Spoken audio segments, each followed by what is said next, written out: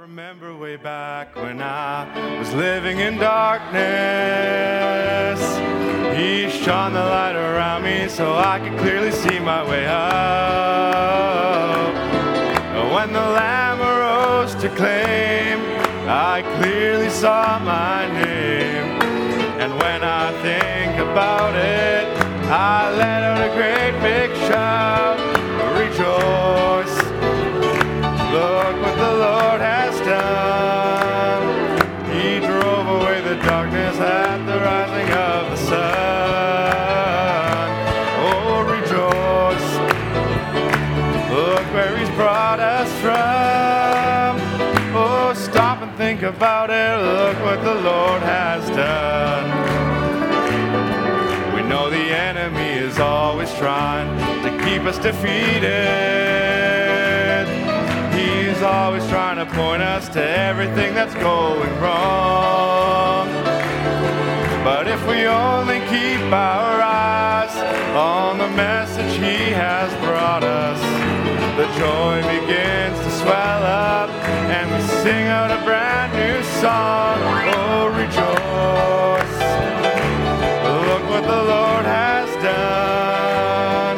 He drove away the darkness at the rising of the sun. Oh, rejoice, look where He's brought us from. Oh, stop and think about it, look what the Lord has done. Has He done something for you? Amen. Let's give Him a hand clap.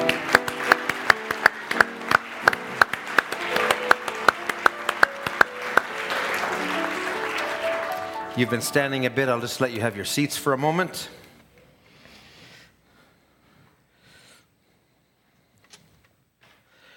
I want to welcome everybody to the service this morning. We've made some of our visitors welcome already. Also, I believe Brother Luke is here, Sister Mara. God bless you. We're praying for you, remembering you all the time. Amen. I think I saw Brother Bienvenu and Sister Sylvie. God bless you. Brother Bienvenu, that means welcome, right? We welcome you. God bless you. Nice to have you here. Well, last Sunday we had a good service with Brother Jonah. I believe those that were here. And thanks to Brother Bob for your song leading, and to Sister Elisa for piano, and Brother Eris for the sound booth. And God bless you for that. We also had a wonderful youth meeting on Friday. Our Brother Max ministered.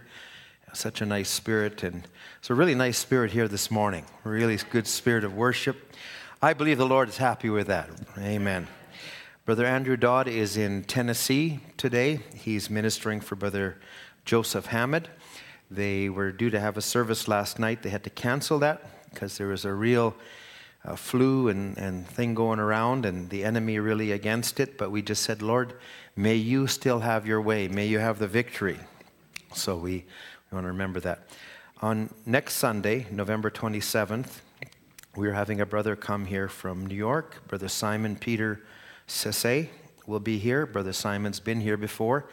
I met Brother Simon many years ago when I was in Africa.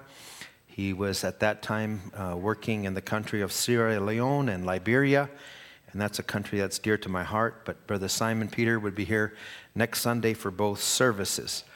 And we also are looking to have a communion service.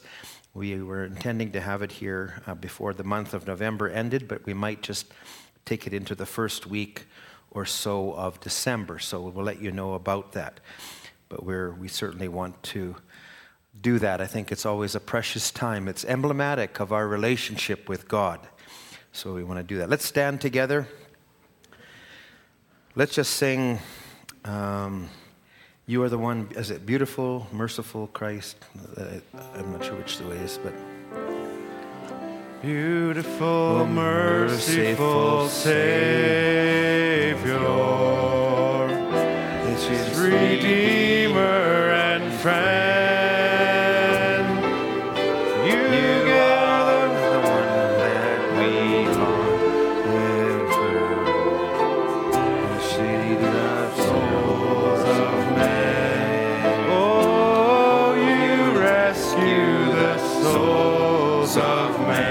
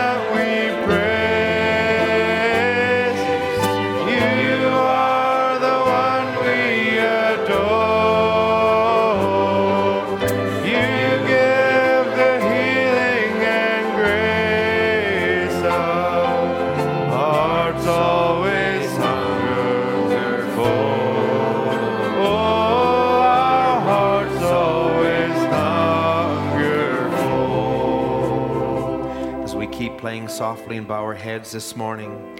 Lord, you're that one this morning that our hearts hunger and yearn for. Lord, it's you that's the center of every life that's here. You alone deserve the glory. You alone deserve first place. And Lord, we want to give you that today. We want to give that to you in every exercise of this service, Lord.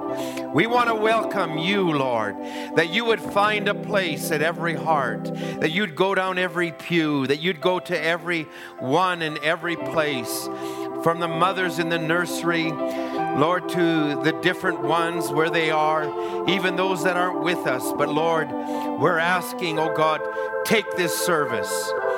We don't place it in the hands of man, but we place it in the hands of God. Father, we're asking you, take us, Lord, minister to us. Let your Spirit reign and rule in our midst. As we open the Bible this morning, Lord, I pray your anointing would rest upon us. Grant it, Lord. We invite you now in Jesus' name. Amen. Amen. Thank you to the musicians. Thank you for the special. God bless you. We'll go directly to the book of 2 Corinthians chapter 2. 2 Corinthians chapter 2. Before we read that, I'm going to read you a quotation. This one there's two quotations, but I want to read this to you from The Seed Is Not Heir with the Shuck. It says, the unbeliever cannot be heir with the believer. There's no way at all. That's the trouble today. You can't make a denominational chicken believe with an eagle. You can't do it. That's where the trouble comes. You've got to believe every word of God. Then he'll say in the same message, the natural cannot be heir with the spiritual. Ishmael's children cannot be heir with Isaac's children, and no way can the carnal be heir with the spiritual. I want to just read a little bit more. Church natural, church spiritual. There's a church natural that the women type, and there's a church spiritual.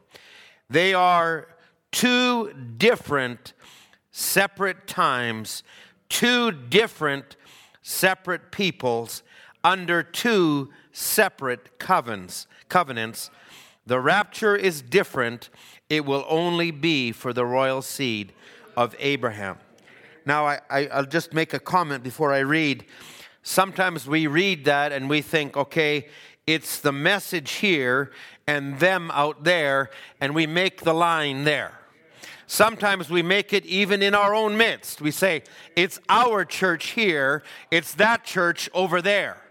But I want to take it a little further, because I want it to take it right to us. Because we have a natural man, but we also have a spiritual man. So I want us to look and say, because we can be affected either way. So that's where I'm going today, and I wanted to set that quote this morning. Let's read 2 Corinthians. Let's just read chapter 3, verse 1.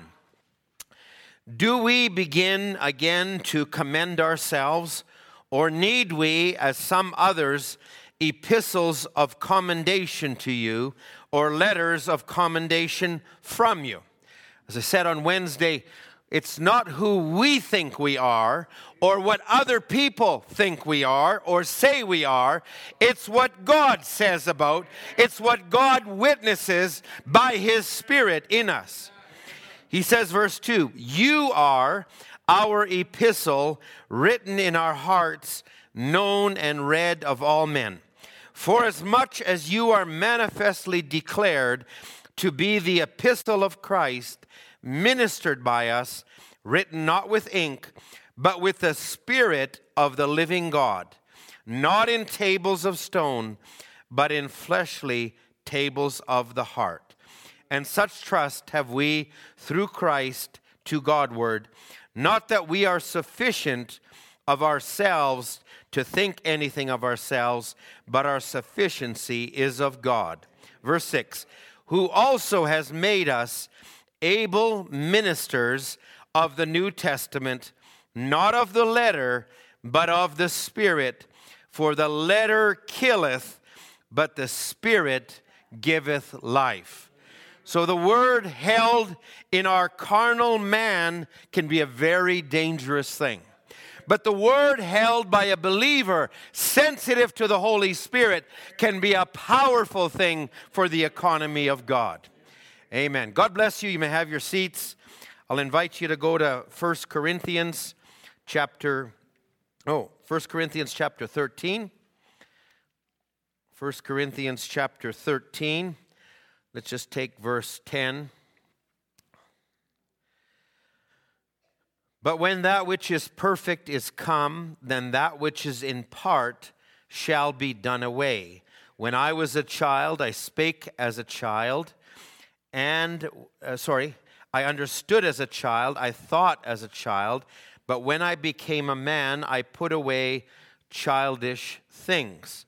We are all growing in life. We all are moving along. We learn by experience. Paul then goes on to say, verse 12, for now we see through a glass darkly, but then face to face. Now I know in part, but then shall I know, even as also I am known. Now, when Moses looked at a slab of rock and he saw this slab of rock, everybody that went by that rock and said, that's just a piece of rock.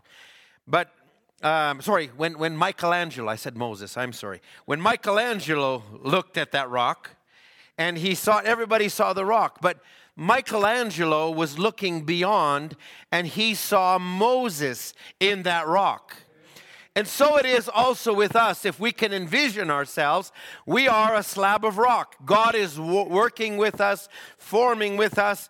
It's not the minute that you come in and you confess God and you're baptized and that you're everything you should be, but He's working with us. He's working with me. He's working with you. He's working with this church. He's working with the body of Christ around the world. And we're coming into maturity. And along the way, there's a lot of groanings, and there's a lot of struggle, and there's a lot of uncomfortable things. But thank God He's working, and He's moving with us. So, as Paul relates here, he's becoming something, and he says he knows it in part, but there's something that God knows him that he hasn't come to yet. Okay, so now go over with me to 1 John chapter 3, and then I'll stop reading for a little bit. 1 John chapter 3, verse 1. Behold, what manner of love the Father hath bestowed upon us, that we should be called the sons of God. Therefore the world knoweth us not, because it knew Him not. So there's something, just give me a little bit more volume, Brother Tim. There's something in us that when you walk in the mall or you walk in the street or you work or you're at school, there's something in you that you can't project or manufacture yourself, but it's inherent and it comes with the new birth. It comes with being in the presence of God. In other words, you can't control it. Now, you can control your words, you can control your actions, and you can do those things, but there's something that emanates from the believer that is greater than themselves. The disciples in the very early part of the Christian church, they would look at them and they would make comments of them and they'd say, they've been with Jesus. And that's the way we really want to be known. We don't want to be known just by our ability to rehearse scriptures, by our ability to play the part, so to speak, but we want to be known by what flows and comes out of us. And that's what God's desiring. So it says the world didn't know Him. It doesn't know us. Therefore, He says it knew Him not. But verse 2, He says, Beloved, now are we the sons of God. It does not yet appear what we shall be, but we know that when He shall appear, we shall be like Him, for we shall see Him as He is. Every man that has this hope in Him purifies himself even as He is pure. Now, I want to also take this quotation, and we know it well. And I'll read one first, I'll read a second. And Brother Branham would say, the Bible teaches us in the last days, two spirits will have a showdown that will not be through some doctrine of churches or something, but two spirits would be so close that it would deceive the very elect of possible. Now, no matter how learned you are in the message, no matter how much you might do things, we don't trust in ourselves, but we trust in the living God. We trust in the Christ that walks with us when we come to church, when we're in fellowship with believers.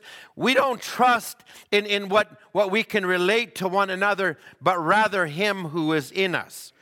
So my subject this morning, and I'll just use it as a title, I knew a man, but now I'm known by another. And the thought is, the man that we all knew is the sinful man that we carried much of our life until God come. And if you're a Christian, that old man, I don't want to just say it as male only, but that part, be it male or female, that old nature, that old thing, it still rises up. Doesn't matter if you're a believer, doesn't matter if you're filled with the Holy Ghost, it still comes up. And sometimes if you're really walking close with God, you can actually detest yourself. You can detest what comes out. You can detest your reactions. But if you're really of God, you say, oh God, change that part of me. Make more of Christ to come out. And I believe that's our desire. That's why we're here this morning. Oh God, work with this slab of rock and keep molding it. So now he'll go on and say this, and this is in the church. Christ in the true church is a continuation of the book of Acts. I don't want to just make this something that you slip into, but it says there's a spirit that would come into the church and try to defile it and make it lukewarm. In fact, he says these two spirits actually work within the framework of the Christian church and within the message. We don't like to hear that. You know, if you actually want to look at it, if God in heaven under His first church had an enemy rise up, a devil, and sway all the angels, and God foreknew it. If Paul in his first church had to deal with situations like he did at the Corinthians, where a man had relations with part of his family, if that had to be there, if it was here, if it was there then, it's here now. And the book of Acts would say heresies must arise around you. But it's nothing to be afraid of. So, I'm going to find a church somewhere where I don't have to deal with these things because I don't want to deal. You're never going to find it. The Spirit's going to be there, and if it's not going to be in the church, it's going to follow you when you get up in the morning. It's going to follow you when you go to bed at night. It's going to follow you when you go to work. It's there. It's always around us. So let's not be sanctimonious this morning and say, well, thank God I'm immune from that. No, you're not. We all are subject to what Satan would try to infiltrate into our flesh, into our vessel. But God is also greater than all of that. So I knew a man, but now I'm known by another. And that man that we all know, the man with his faults and his failures, and sometimes they're reoccurring failures. I thought I had overcome that, and here it rises up again. But you know what? The God that knew you still is greater than what you know about yourself.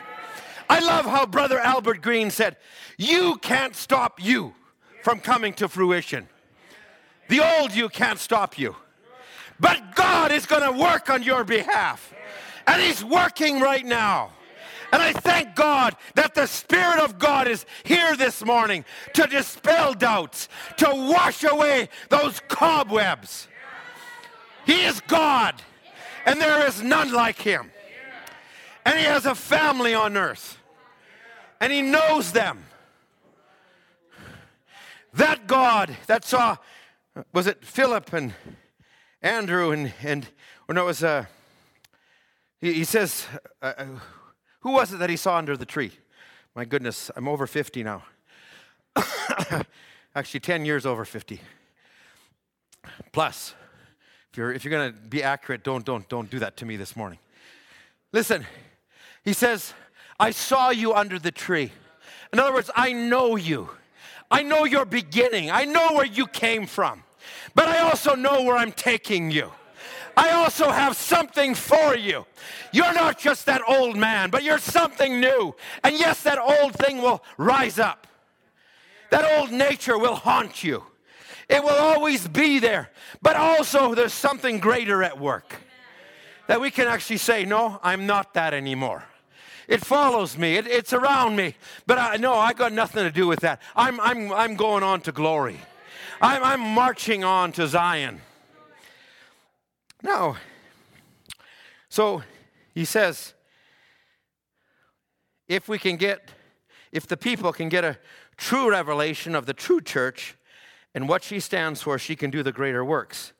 If they can get a revelation of the two spirits within the framework of the Christian church, and by God's Spirit discern and withstand the Antichrist spirit, Satan will be powerless.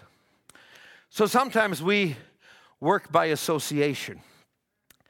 Somebody has made a mistake, or somebody has gone a certain direction, and we think, they must be of that other spirit. I'll stay away from them. Can I just say something? Sometimes that Antichrist spirit tries to work in you and in me.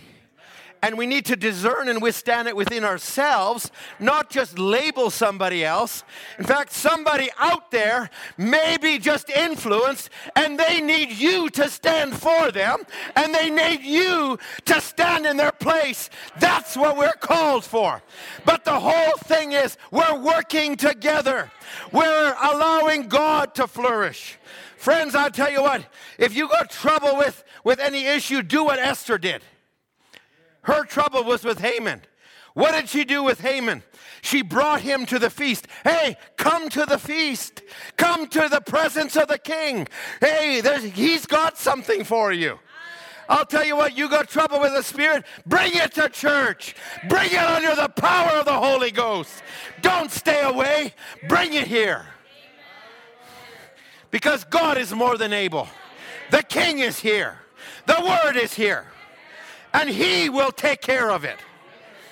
Don't run. Sometimes we got to drag our flesh to come here. But if there's a little nudge inside of you, follow that. Bring it. And let God work with it. So it's not in association of people that we're dealing with here. When we think of, we place people, I think we got to drop these things. I think we got to... it's such a fine line. My brother and my sister, the prophet would say, it's going to get to be such a narrow thing. And that's where we're living right now. And it's not just by which church, and it is important that you make a decision where you attend church. But I'll tell you what, it's bigger than that. It is, and it is not just in having the right doctrine, punctuating every word, but the ultimate manifestation is in the flesh. The ultimate manifestation is what spirit is dominating me. What spirit is moving me. Because you don't control it. It controls you. And we can kind of say, well, I was this, but I'm this, and I got it now. And we think we're going to do God's work for Him because, I'm a believer and I do all those things. I'll tell you what, we find out we need Him more than we've ever needed Him. He's still the God that came after Noah had built the ark, after he had brought the message, after he had done everything. He's still the God that had to take that porous wood and fill it with His Spirit. He's still the God that took a group of disciples and gathered them in an upper room. And though they were called out and separated and seen all that He'd done, they still needed that God inside of them. And we need that God in us to overcome in this last day. We can't put Him in some thinking, but He has to dwell in the teenager. He has to dwell in the mother and the father. He has to dwell in the officers. He has to dwell in the ministers. It's that God that we need to see. Now, I want to just take this for a moment, because think about Israel when they were called out. They left Egypt under signs and wonders. They crossed the Red Sea. They saw their enemy destroyed, and they were on the other side. And I'll tell you what, it was so real to them, it brought something forth. It wasn't when they got to the other side and they said, and they rehearsed, this is what God did through Moses, this is what he did there. That was part of their conversation. But I'll tell you what, they knew something happened. They knew the supernatural God had come on the scene. And when he did, they took out a tambourine. And they took out this, and they actually began to dance. And they began to rejoice because they knew what the old land was. And now they knew this was different, and God was doing something. And if you're a believer, you know what the old man was, the old woman was. You know what was there, and you know where he's brought you from. And I'll tell you what, you always need to keep that in your remembrance and say, God, don't let me go back there. Don't let me regress, but let me keep moving on. And if there's something that you have as a remembrance of that and it bothers you sometimes, thank God it bothers you. If you lust, thank God it's there, because not everybody's bothered by that. But the fact that it bothers you and it keeps you on your edge and keeps you praying, thank God for that. If you had a temper, thank God that you remember it and you're careful with it. Whatever we have, and if you have a weakness in a particular area, thank God you remember it. And you're dragging some of that around with you as you walk on this earth, because your soul might be fine, your spirit might be doing well, but this flesh is not redeemed yet. And you continually have got to bring it into subjection every day. So there was something that they remembered, something that they knew, something that they could say, I've come somewhere. I've tasted of another land. There's something that's happened. I trust you remember. Let's never forget that. The enemy, he'll bring so much discouragement and so much clouds and to hinder our minds. And sometimes we wonder, where's the sun anymore? But God, it's still there. He's still there. Remember him. Make him the focus of your attention. Make him the focus of your prayer life. Thank him for what he's done for you. Thank him for, yes, we have needs, but start by thanking him. Start by praising him. And when you do that, they'll start to roll away. You'll remember the old days, and it'll bring you further into new things. I'm just speaking from my heart this morning. I really had another subject I was preparing, and as I was preparing, it was one of those services where I can't even get into that until I do this first. So I'm doing this first. Okay, is that all right? I had to take my notes and just revise them late last night and this morning, because I got to leave the other part off till the future. But we got to start here. Let's just take it and say, Lord, let me remember what I was brought from. Let me remember the rock that I was hewn from. Let me just have thanks for that. That was an old man. I'm on a journey. Let me keep walking with you now. Now I want to take Paul for a moment. Paul, let's go to Philippians chapter 3. Brother Dan, I have some of these that I didn't give you, so I ran out of time back there. But Philippians chapter 3, if you'll turn to that, we're going to read from verse 1. And just let me read a little bit, but I want you to think about the messenger. You know, this world around us, you have a hero, whether it be in sports or in sewing or whatever it is, and they'll put that as an idol. And we can make a danger about putting the messenger up on a pedestal. Oh, Brother Branham said, and then if he was here, and it's just on another, but he was a gifted man that held an office that God gave, but he was also a human being. And we need to say, don't look at me. Look at the one who has saved me and brought me. And I believe if he was here, he wouldn't point to himself, he would point to Christ. And we need to do that. So think about that messenger, but think about this one, which was Paul here. as we just read from him, Philippians 3, verse 1. And he's telling the Philippians, rejoice. He says, rejoice in the Lord. I know there's some things that are grievous. I'm just going to be a little bit loose with how I read this. Beware of dogs. Now, that he didn't specify what type of dogs, if it was labs or whatever it was, but he just golden retrievers, poodles or whatever. He didn't say that, but he just said he's talking about that which nips at you and bites at you, and he's saying beware of evil workers, beware of concision. Now, this is funny that he would use this kind of language. But remember, this is Paul who had to address the Corinthians church, and he had to tell them, you were called out, you've been given a liberty, but I'm fearful of you because you've gone back to a natural way of thinking. You observe days and months, and now you punctuate the message, and you make it that it's got to be this, it's got to be this, and it's got to be this. You're losing the focus of it. The focus is Christ in you.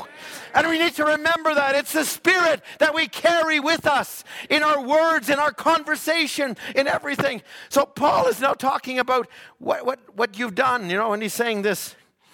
We are the circumcision. They remember, this is a Jewish people that had been raised up under generations of the law, which we are the circumcision which worship God in the Spirit and rejoice in Christ Jesus, and fully believe in everything our flesh can manifest. Sorry, I had to try to make a point. I'm glad you're listening. So he says, no, we have no confidence in the flesh. Brother Branham would say, there's a huge difference between David and David in the Spirit.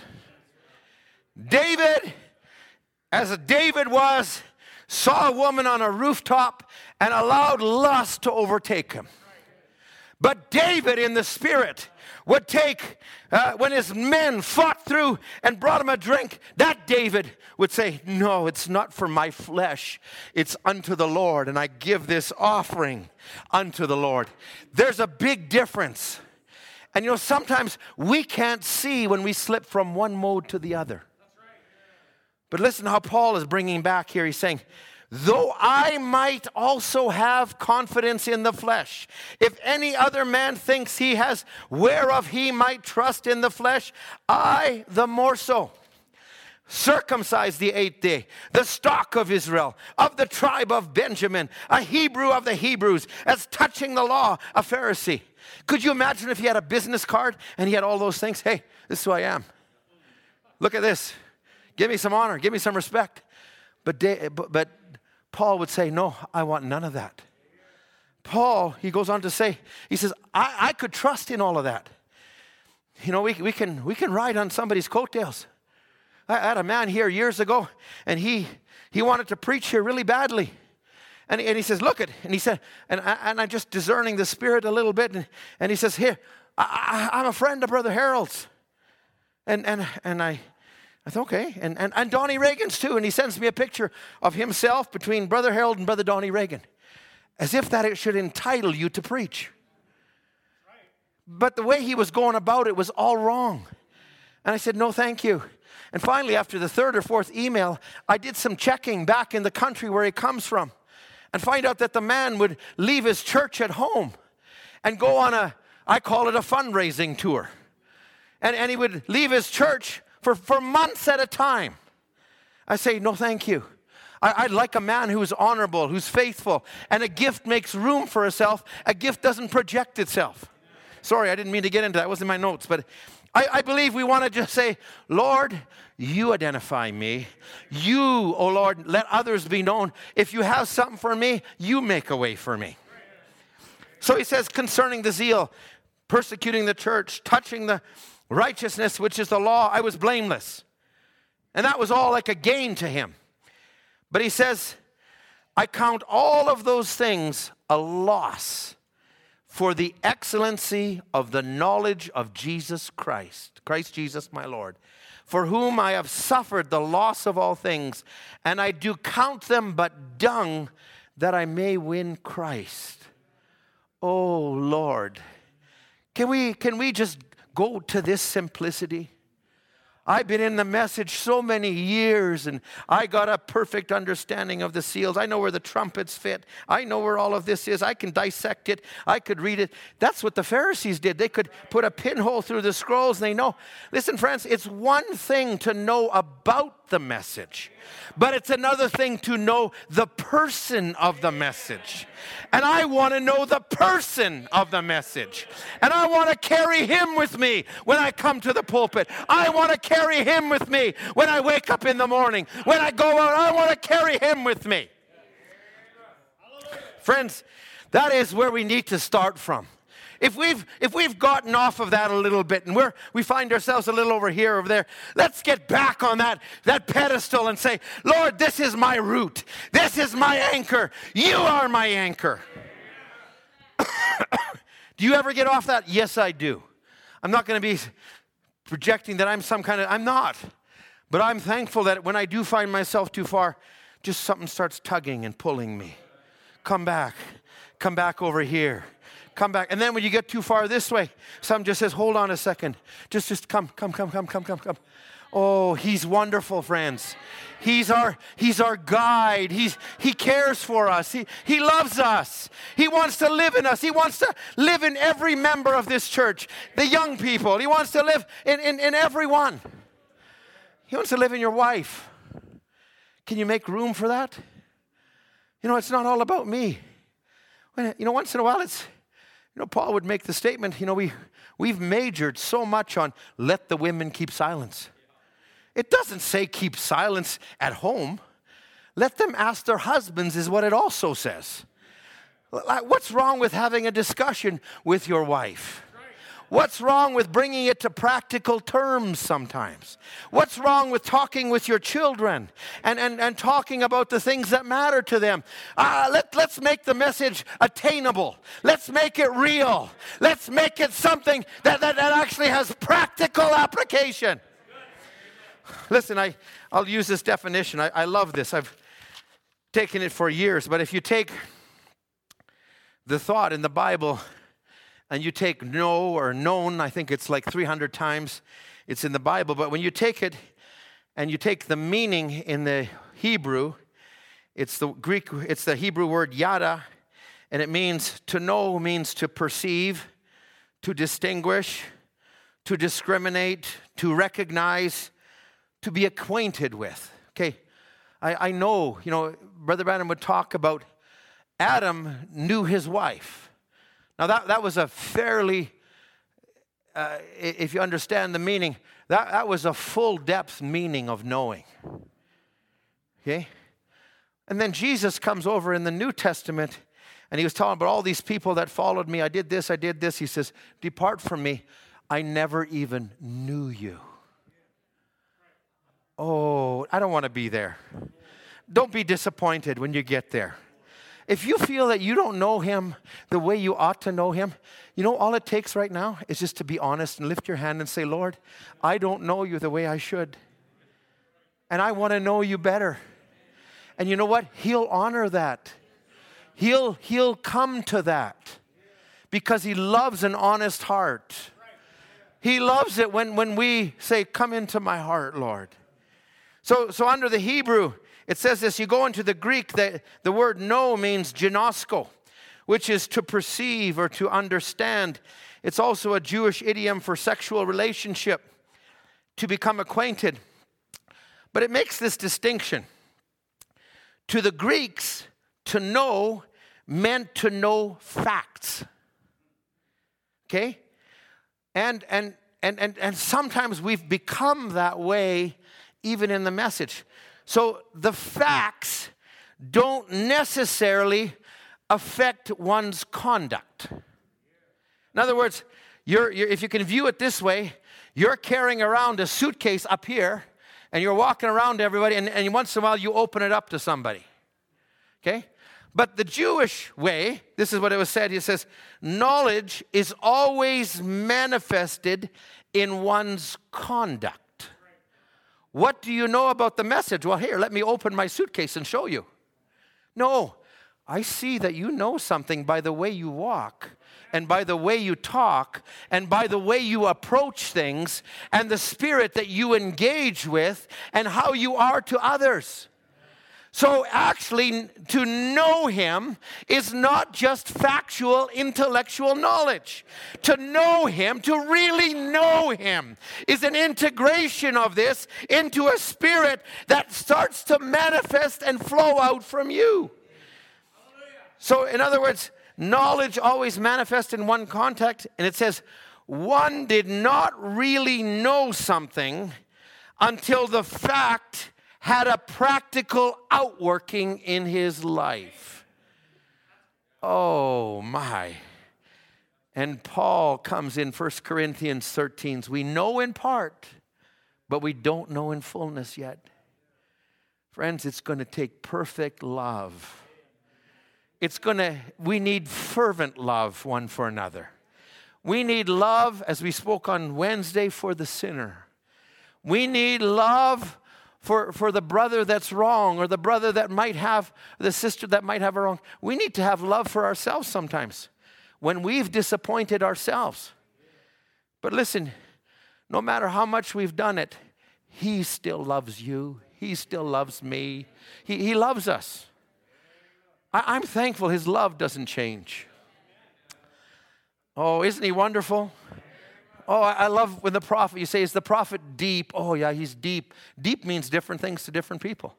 You know, deep. Oh, I love the way he tied together the trumpets with the vials and interwove it with the seals and placed it between Daniel's 70 weeks and did this. And then the prophet comes along and says, is he deep? Yeah, he's deep. And he says, and he would step up and say, oh, isn't he lovely? Isn't he lovely? That's deep. That's deep. Oh, I want to know him. Give me a little bit of both. Because the John the Revelator that spoke the series on Revelation, he also had the book of 1 John to couple that. So if people got too far into that, he says, hey, come back here. 1 John, my little children, love one another. Have you heard my series on love yet? He says, just love one another. Oh, isn't the gospel good? Isn't Christ good? Let's give him a hand clap.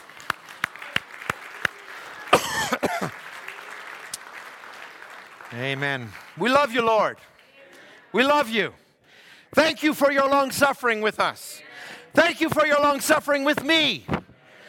Thank you, Lord, that you will still do great things among us. Thank you, Lord. So here's Paul. He's explaining these things, and he goes now, he says, it's nothing but dung, all this past. Verse 9 in Philippians chapter 3, he says, that I might be found in him, not having my own righteousness, which is of the law, but that which is through the faith of Christ, the righteousness which is of God by faith, not his own righteousness. And then he says in verse 10, that I may know him and the power of his resurrection. Friends, I want to know him not as the resurrection as some future event, but a resurrection that's happening right now. I've been resurrected from the world. I've been resurrected, and we have different challenges than we had before. But I've been resurrected from my own thinking. I've been resurrected from my own righteousness. I'm being resurrected from the things of the world. I'm being resurrected to live a little higher. I'm being resurrected from TikTok and YouTube and social media. It's there. It's in the background. It's in part. But I'm being resurrected above that. I'm being resurrected that I can live above my own flesh. That I can live above my own reaction sometimes. That I can live above my own thick gray matter that gets in the way sometimes. Oh, take that out, Lord. Take that whatever's blocking the channels, Lord. Let it work. Oh, as Brother Branham would say in Broken Cisterns, and he would say that little artesian well that was bubbling. It was bubbling and it was bubbling, and he would say, what makes you bubble? Is it like you doing? He said, no, something's pushing me. something underneath I can't control, something greater. Oh, it's so easy to drop into a channel. You can be walking 1 minute in the Spirit and you're just having a good time and the devil just nudges you over a little bit. And now you're saying the same words. Now you're doing it, but you're not doing it by something pushing you anymore. You're doing it with a little bit of a sanctimonious religious fervor, and it's so easy to slip into that. I marvel. I was just texting with a brother the other day, and he just said, we really should get together and talk because text can be so easily misunderstood. And you know what texting has done? If we really have the love of God in our hearts, we come home in the evening and, Lord, if I've done anything, or if somebody did something to me, because it's two sides, it's receiving and it's giving. And the receiving, sometimes you think somebody said that about me, did that about me, but you work and you pray, and Lord, don't let me develop an attitude, don't let me develop a bitterness. And we have to work hard with that. But then there's another part. It's what we give out. And you know what texting and emails do? Because it's so quick sometimes. We just shoot it out without thinking about the impact that it's making. We don't see face-to-face what it's causing somebody to do. When you have a face-to-face conversation, you can say something, and to one person, you watch them hang their head. And you immediately know, okay, hold on a second, what did I say? And you start to correct that. But when you text, you don't even know what you've done. And it's created, I would call it a little bit of a hardness that, hey, I can just shoot that off, and if they don't receive it, that's their fault. Is it really? Or is it us sometimes? This is the world we live in, friends. And we need to take accountability. I need to take accountability. Sometimes we brush things off. Brother Branham, here he comes. This is the sensitivity of a prophet. And he says, he's talking about a man who was in false doctrine. He said, oh, I could twist that guy and no problem, flat. And then he stops and says, oh, I'm sorry, I shouldn't have said that way. He corrected me on that. I think we need to live more in that place. I knew a man. I knew a man that did those things. But I don't want to be known by that man. I want to be known by the new man. And we need to start looking to what he has for us. Is this all right? Listen, I'm talking to myself. Because the world it's taken a degree of, made things impersonal. And it's made things that now we have so much room for interpretation, and we say, well, I didn't mean it that way, but if you took it that way, your problem. No, it isn't that. I think we both need to come together and say, hey, Lord, maybe I didn't say that. Maybe that was, Brother Branham would say, your old nature, sometimes it rises up first. When Brother Branham, prophet to the age, under divine love, just walking in the presence of God, crossing a field, killer bull over there, what was the first thing he did? He reached for his gun. The natural man. Brother Branham would make a statement like, sometimes we're driving around the road and we find ourselves speeding, just caught up in the world. And this is what he said, when you see yourself doing it, just stop. Oh, right, brother? Where's Brother Philip? Spoke to the young people. That was a good point. Just stop. Oh, I'm sorry, friends. This may not be, I'm sorry I didn't tap into the book of Revelations yet, okay? Is this all right? I knew a man. Do you know the old man that you were? Do you see him rise up? Do you know what troubles you? Do you know what you have to go back and repent for time and time and time again? Say, okay, God, I'm tired of repenting. Change this in me. Make me different. 2 hands up. 2 hands up here. That's me. Paul, he's going that I may know him. Verse 12, not as though I had already attained, either were already perfect, but I follow after that I may apprehend that which I am apprehended of for Christ. So in other words, he took me from here, but he has something for me. Let's just go quickly. 2 Corinthians 12. 2 Corinthians 12.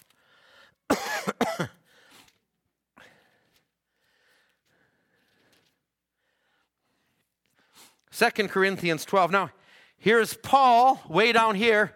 If you focus on that too much, you're going to fail. Oh, it keeps dragging me down. I'll never make it.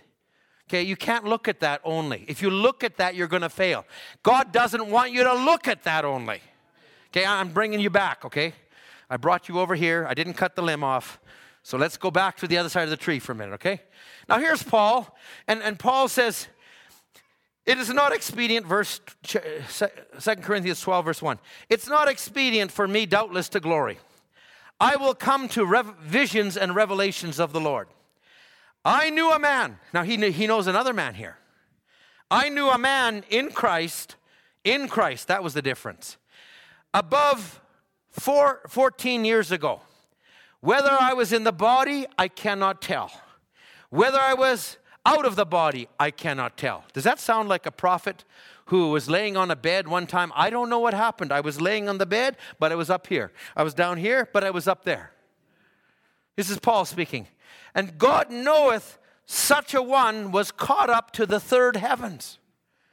Now, can you imagine this? Like, I don't know what the first heaven is, but he was caught up into the third heaven. You look at all the statements Brother Branham makes about it. All he says, it's glorious beyond our comprehension. Oh, when we get to the other side, we're going to realize that the Holy Ghost we have was manifest in such perfect love, that it was manifest, that it was far beyond what we knew down here. So it's not what we know here. It's what the Spirit is leading. I know there's something beyond the veil. I know it's there. I can touch it. I've had little glimpses of it. Well, Paul had a huge glimpse. And because Paul had that glimpse, it was so great to him. And so he would go on. I'm not going to read all of this. I was caught up into paradise. I heard unspeakable words, which it's not lawful for a man to utter. I have so much reason to glory. You know, he could have gone everywhere and preached it. I was up here and you're down here. Nah, nah, nah, nah, nah. That wasn't what Paul did. Paul, because that was so glorious, he came down. And now look at what God had to do to him to temper that.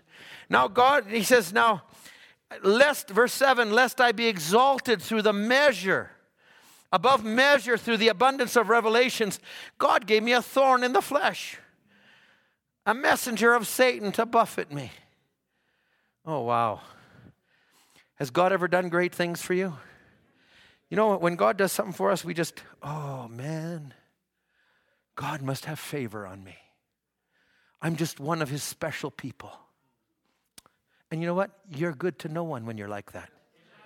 And God says, okay, I'm going to give you a little thorn. To Paul, I believe it was his eyes, Brother Branham said. And he says, lest I be exalted. And Paul would say, I besought the Lord 3 times that it could be taken from me. And then God gives him the right perspective. He says, Paul, it's better that you have this infirmity that the power of God could rest on you. Because Paul, if you could do it yourself and if you could rely on that experience and you could rely on everything that you are, you're not going to be good to anybody. And he would go on and tell this to Paul, and as he would talk to him, and Paul would say, I take pleasure in infirmities, in reproaches, in all these other things. And he would just go on with all of these different things. Somebody sent me something the other day, and it says, if I could just find it real quick here. If I can't, I'll share it with you some other time. But it was something along the lines, God gives us joy, and other people are perturbed when you have joy.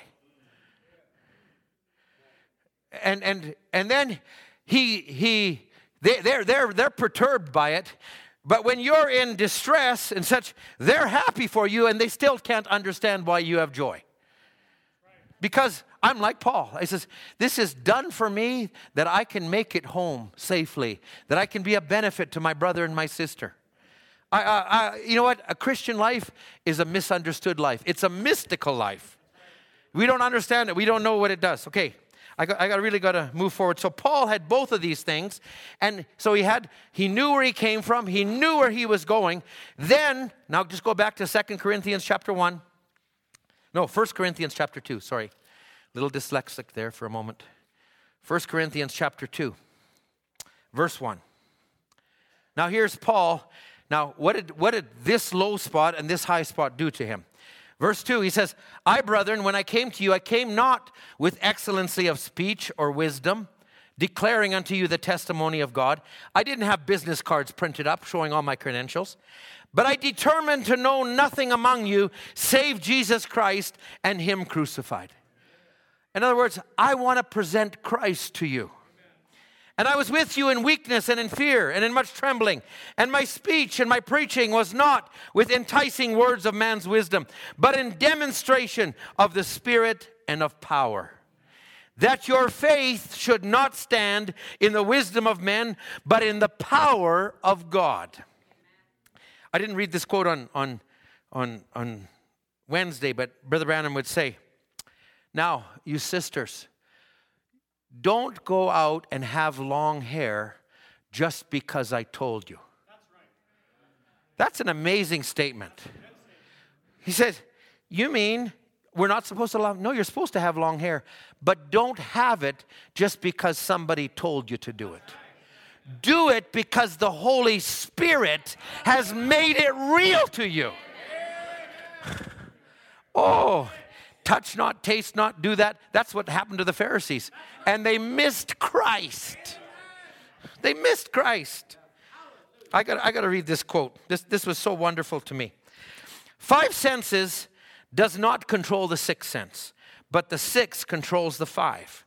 Now, the natural man is born with these senses. They're nature-given senses. And the only thing he'll ever know is in his intellectual thinking. He can think as a man, see as a man, understand, hear. He says, but when he becomes regenerated, or what we call born again, then that 6th super sense takes a hold of him. Oh, I love it when that happens. And he says, in doing so, that super sense raises him up to a spot where he has faith to believe things that he could not hear, to things that he could not see. Oh, when it's governed by that 6th sense, how marvelous it is. Oh. You know what? People look at you and say, I think it was we all, Brother Len, you remember Brother Rolf Gray? Brother Rolf Gray, he came to church. Some of you might remember him. He was like, his hair was down to here. And Brother Doug McHughes was preaching the service. And he, in the middle of the service, maybe just as he's preaching, and he just started in Brother McHughes, and you long-haired hippies. And you'd think that was condemning. But Brother Rolf wasn't seeing himself that way anymore. And he said, amen. You know, it was Brother David McGarry. He has a wonderful testimony if you ever get a chance to hear it. But Brother David McGarry, God had done a transformation in him. He was living as a hippie. He had a little cult following, he was known as the Wizard of Oz or something like that. He wore a white robe and he had chanted Mambo. And he was equating that with spirituality. But when God came in his heart, he had one of the most supernatural experiences I ever heard. He said he was up on the roof and a voice spoke to him about Romans and about how the Romans, and he talked about how they degraded into sin, but God called us out, and he received it at that instant. He said it was like a voice. A voice spoke to him on a roof. And he received it, and he found himself weeping. And he found himself weeping. And then he was up on the roof, and this is how instantaneous the change was. And he was up on the roof because he was in the middle of a drug raid. The police were flushing the whole place for drugs and everything. And he'd climbed up on the roof, and that's where God spoke to him. And he's looking from the roof, and he sees a little girl falling from a bicycle. And he goes running down to the street, and he says, "Oh, little sister, are you all right?" And she looks up at him and goes, "Ah!" But the inside had changed. That's right. And you know the amazing part about this whole testimony? The voice that spoke to him on the roof, he kind of heard the voice. The first time he ever came in contact with the message and he heard Brother Branham's voice, he said, "That was the voice I heard on the roof. That was the voice." This message is real. It's real. So Brother Branham would say, here he goes, it says, now, angelic beings associate together. Listen, just think about it. When you're born, the minute you're born, think about this. You have dropped the Holy Spirit around you. You have dropped into another realm. You are a candidate for association with the unseen world and the supernatural. You're born again. Now angels can come and speak to you. Oh, friends, this goes beyond what our five senses are. You're a candidate to dwell in that realm. All you got to do is yield and open up to it. And God could do so much for us. He says, no wonder people can't believe in these things because they've never come in contact. You've got nothing in here to believe with. But when the Holy Spirit comes into your heart, he says, you're a twofold being. One of the earth to die, one of heaven to live. Amen. In his body, he's still subject to death. But in his soul, he's passed from death unto life. In his body, he has earthly contact with five senses. He has contact with God through the Holy Ghost. Okay, where are we at? I'm just conscious of where the Spirit's leading us this morning. Go with me for a moment to the book of Samuel. 1 Samuel, I'm jumping ahead. 1 Samuel chapter 8. 1 Samuel chapter 8. Now, I want you to think about, you knew an old man, but now you're into this new man, but this old man keeps tugging on you. Okay, here's Israel. They had left Egypt behind. They had come out into Canaan, the new land. But as they're in the new land, they're looking around and they see the structure of other nations. And they're looking at all of these things. And so, here it's in chapter 8, verse 1. Samuel was old and he made his sons judges. But I won't read all of this. It goes right down to verse 4. The judges began to pervert judgment. They didn't do the right things. And they came to Samuel in verse 5 and said, you're old, and your sons walk not in your ways. Now make us a king to judge us like all the nations. But the thing displeased Samuel when they said, give us a king to judge us. Now, look at how the devil, God was going to be their king. But the devil projected a human element into here. And they looked at it, and Samuel prayed unto the Lord, and the Lord says in verse 7, hearken unto the voice of the people in all they say to you. They've not rejected thee, but they've rejected me. You know, sometimes when we carnalize things too much, you know, it happened to a couple who came into church, and they thought it was just Peter that was speaking. But they failed to see it was the Holy Ghost. And because they viewed it naturally, carnally. Listen, this goes to every office of this church. The deacons that are here are not just policemen in the natural, but they're men that are led by the Spirit. They discern, they watch things. And you need to respect them. You can't just say, oh, that's Brother Allen, or that's Brother Jake, or Brother Jared, or Brother Dwayne, or Brother Tito isn't here. But we got to be careful we don't do that. We got to be careful we don't do that to our spouse. There's this element of what we call commonality. And it's too common. And we fail to see God in one another. And you know, it's the devil that will try to show us the backside. You know what? It's and we all have a backside. Listen, I have one. We all do. You know, one of the most embarrassing things is you go to a hospital room and they make you put on those gowns. You ever see those gowns? You know, and you got visitors. You know, when you look at the backside of those things, they're not. It's not too pretty sometimes. And listen, I got to go to the washroom. Can you leave just so I can dash to the washroom and you don't see my backside? Listen, I'm trying to make it graphic here. Maybe that's too graphic for some. Too much information, Brother Ed. I got some pictures there that shouldn't be there in my mind right now. Listen, there's a backside. Your children, they're not renegades. There's potentially a seed of God there. And you need to treat it that way. No matter where they are. The Bible put in, if they depart or if they leave, but it says they will not depart forever because God has placed something in them. So you need to respect, no matter where they're at, I believe they're a son or a daughter of God. I believe God can pull them back. Even if I perish after I leave, I believe my prayers will still be there for them. I believe that. That's why we preached. Jesus was the sinner's friend. We need to be the sinner's friend. We need to be there for one another.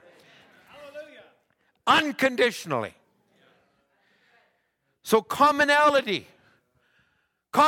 makes us, and we don't give it the reverence we ought to. God help us.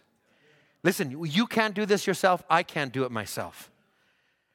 But I believe the Holy Spirit can just lift us up a little lever. We know in part, but we're moving a little higher. Let's not let the old thinking come in. Okay? So here's Israel. They came out of Egypt. Here they see all these other nations. So then God tells Samuel, he says, okay, they've rejected me, but now you tell them what the king's going to do. He's going to make horses, and he's going to do all those things. He's going to appoint captains, and he's going to reap their harvest. He'll take the daughters to be confectioners. He'll take cooks and bakers. He'll take your fields, your vineyards. He'll take a tenth of your seed. He'll take all of these things. He'll take your men servants, your maid servants, a tenth of your sheep, and you're going to cry out to the Lord because of the king that you have chosen. And the Lord will not hear you that day. Verse 19, nevertheless, the people refused to obey the voice of Samuel. And they said, nay, but we will have a king over us, that we may be like all the nations, and our king may judge us and go before us. I do not want this church to be just like all the churches. I want this to be a place, though we may have pastors, though we may have deacons, though we may have officers, but all of these are done allowing the king to dwell in our midst. In other words, the preacher doesn't force you to do something. The deacon doesn't call you up to do something. But all we do is present Christ. And we carry our duty as servants. We come to this place. Now, Lord, you take the service. Now you take over. You can't save your son, your daughter. You can't save your relative. But you can present Christ to them. And I say this, let us present Christ to one another. You know what the biggest problem we have is our humanity. We try to control things ourselves. Do you know how denomination starts in the church age book? I'm not going to read the quotes because I think it just maybe takes away from it. But the church age, denomination started on this principle. We have this precious truth. We need to hold on to it. We need to guard it. So here's we're going from glory to glory. So we started here in the world. God saved us. We came to Calvary. Now we're going a little further, and God reveals things to us about the future. And we say, oh, this is great. This is so real, so personal. And so we say, this is it. This is where we got to camp down. And by the time you camp down, God's kept moving here. And we fail to go on with God. Friends, we can't control the Holy Spirit. When you try, and I try, if I try, I'm at risk of being alienated from God. We want to give Him the preeminence. We don't want to control it. It controls us. We don't force it on people. We don't control it. Listen, I really got to share this. This was such a blessing to me. It came to me on Friday at the youth meeting. But why do we fail? Because we try to do it in ourselves. Moses was a total failure. There may be men here this afternoon, maybe ministers, that's been total failures. Maybe you have been as a housewife. Maybe you've been as a student at school. Maybe you've been as a child to your parents. I've come short. I could say I've probably come short on all of those except the housewife part. That's the truth. I'm telling the truth. So he says now, maybe you've done that. Whatever you have been, parenthesis, let that be a has been and start from today. Every once in a while, your computer doesn't work and you find it just blocks up, and it's like the team of Windows engineers. They were driving down the road and the car just wouldn't go anymore. And one of the Windows engineers had a great thing. Maybe we should roll down all the windows, get out, and come back in and roll them up, and it'll start again. It's a Windows engineer. So they teach you that. You go on the helplines, your computer doesn't work, just reboot it, and it starts fresh. Did you know that we need a reset every day? Do you know that sometimes we need a reset in our Christian life? Sometimes we just got to say, Lord, okay, I feel like I've been tossed here and tossed there. Let me just anchor down here for a little bit. Let me get my heart right with you a little bit more than I have been. Let me get my attitude right. And then, Lord, I'm ready. You keep working with me. I'm preparing my heart, Lord. I think I need that. We need that. We all need that. Sometimes in a marriage, you need a reset. Too much things going on. You need to get to know your wife, get to know your children. Hands up, both hands up again. You need to just take her out on an evening, maybe on a vacation to Hawaii with the whole family or something, and just saying, And there ought to be about 12 or 10 or 12 hands that should have gone up right now. Is your hand up there, Brother Landon? Is your hand up? It is. Yeah, let's go to Hawaii. That's what he just said. Listen, you need that. So Brother Adam says, maybe you've been a failure as a Christian. Maybe you failed to go on with God. Oh, he says, it has been. Now take note of what I'm going to say in the next few minutes, he says. Moses failed in Egypt, born to be a deliverer. Why did he fail? Because he did it in himself. So the old man, some of what we carry with us is, I got this, I can do this, when really God wants to do it by his Spirit. Not David in the flesh, David in the Spirit. And he says, and anytime you take things upon yourself and you leave God out, you're going to be a failure like Moses was. If you're in a marriage and you make demands of your wife or of your husband or your children, and you do that just in a lateral level without the triangular relationship to God, I guarantee you're going to have a military camp when you're done, or your home's going to be broken up. You're going to have one of the two. God give us the Spirit of Christ. So he finishes saying here, I won't read all of it, but he says, he failed because he failed to put God first. Now listen to this next one. This is the very next sentence. I think that's what's the matter with the churches. Brothers, when it gets to a place that we put our church first instead of Christ. Oh, but I've invested everything into this church. Take Christ with you. If you put your church first instead of Christ, you're going right straight down. And sometimes we like to boast. Oh, so-and-so came over to our church. God's working with us. We're the group. No, I believe we're part of the body, not just a group. And I think, as we said on Wednesday, we need to be able to, as God said in Deuteronomy, love the stranger. And he commands them to love it because I love the stranger. And when we start to polarize and we put divisions and say this and this, listen, I believe in respect for the individual body that's here, but I also believe that it doesn't mean you cut out everybody else.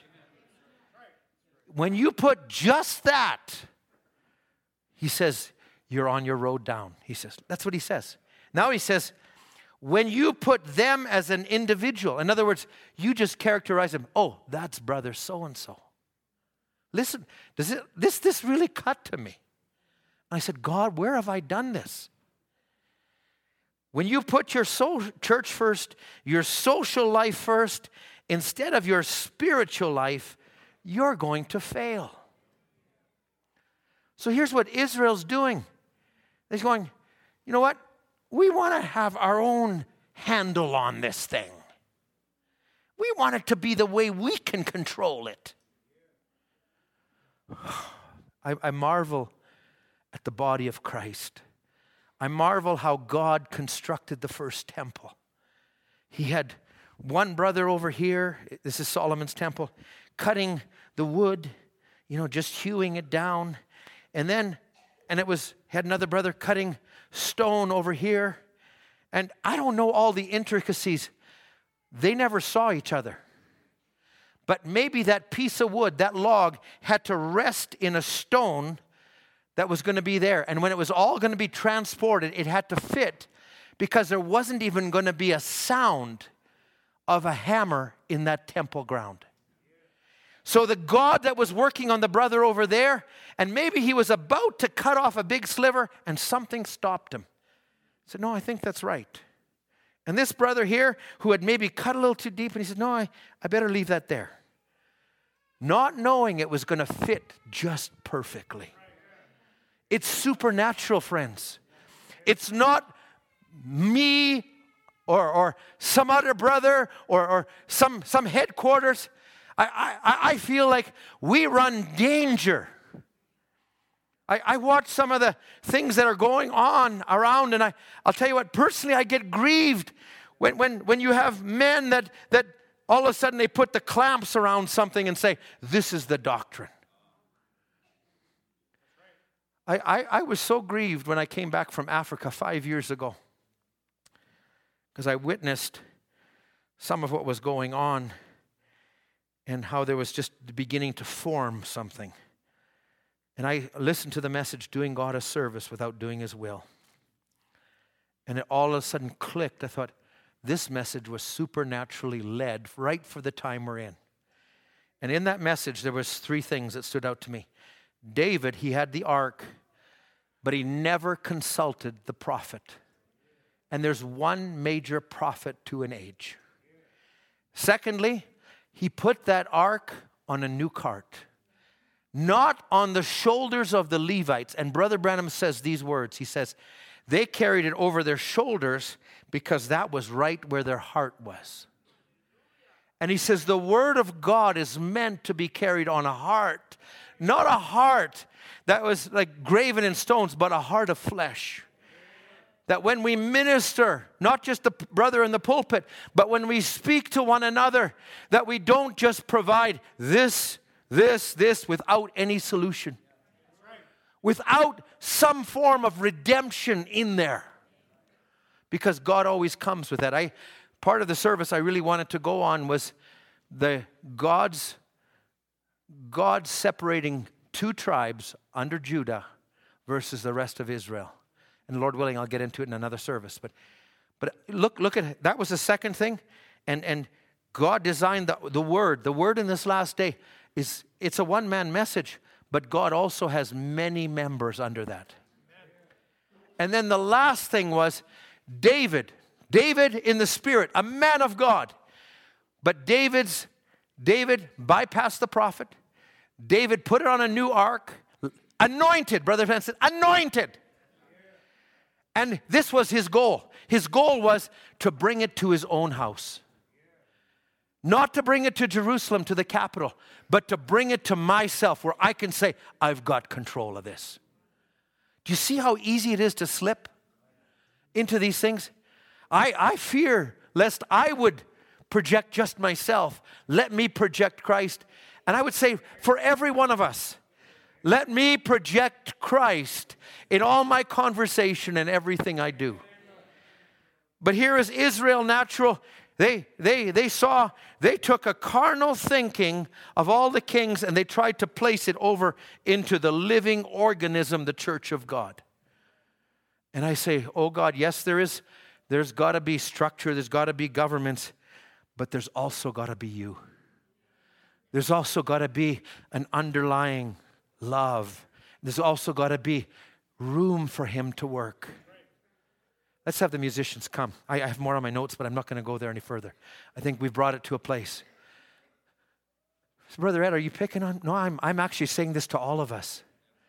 We have known in part, but I say, Lord, let me make room for more of Christ in my words, in my deeds, in how I extend myself to my fallen brother, sister, in giving grace for somebody who doesn't see it just my way. And me not being, I had to learn something. Just sometimes it's best just to be quiet.